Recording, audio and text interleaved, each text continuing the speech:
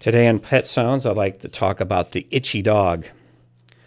Skin diseases in our pets is one of the most common reasons for a vet visit. The skin is the largest organ in the body, and it's the most visible. Consequently, any changes in the skin and hair coat are easily noticed by the client.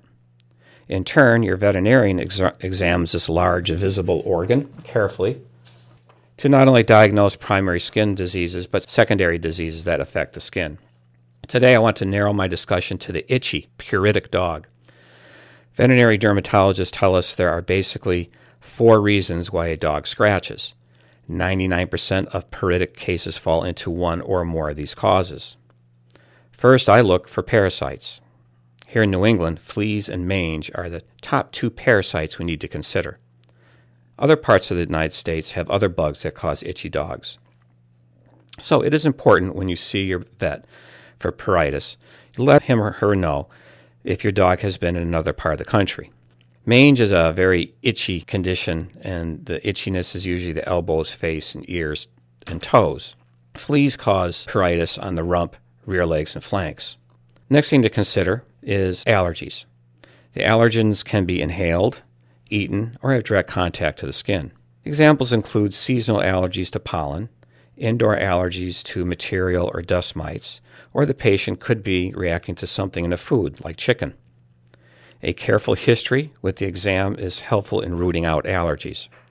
The pattern of pruritus is variable, but the ears and flanks and toes are the most common spots.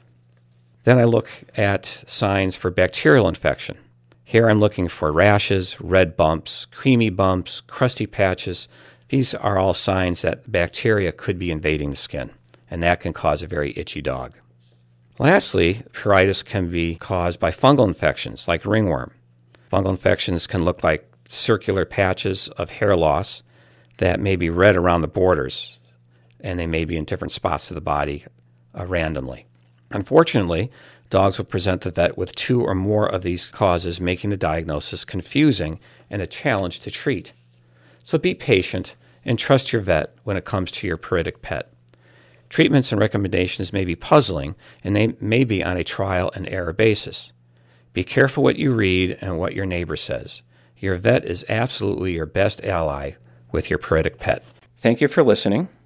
This is Dr. John Hunt for Pet Sounds, giving you concise answers to common pet-related questions at WERU. Until next time, enjoy your pet and don't forget to give them a hug.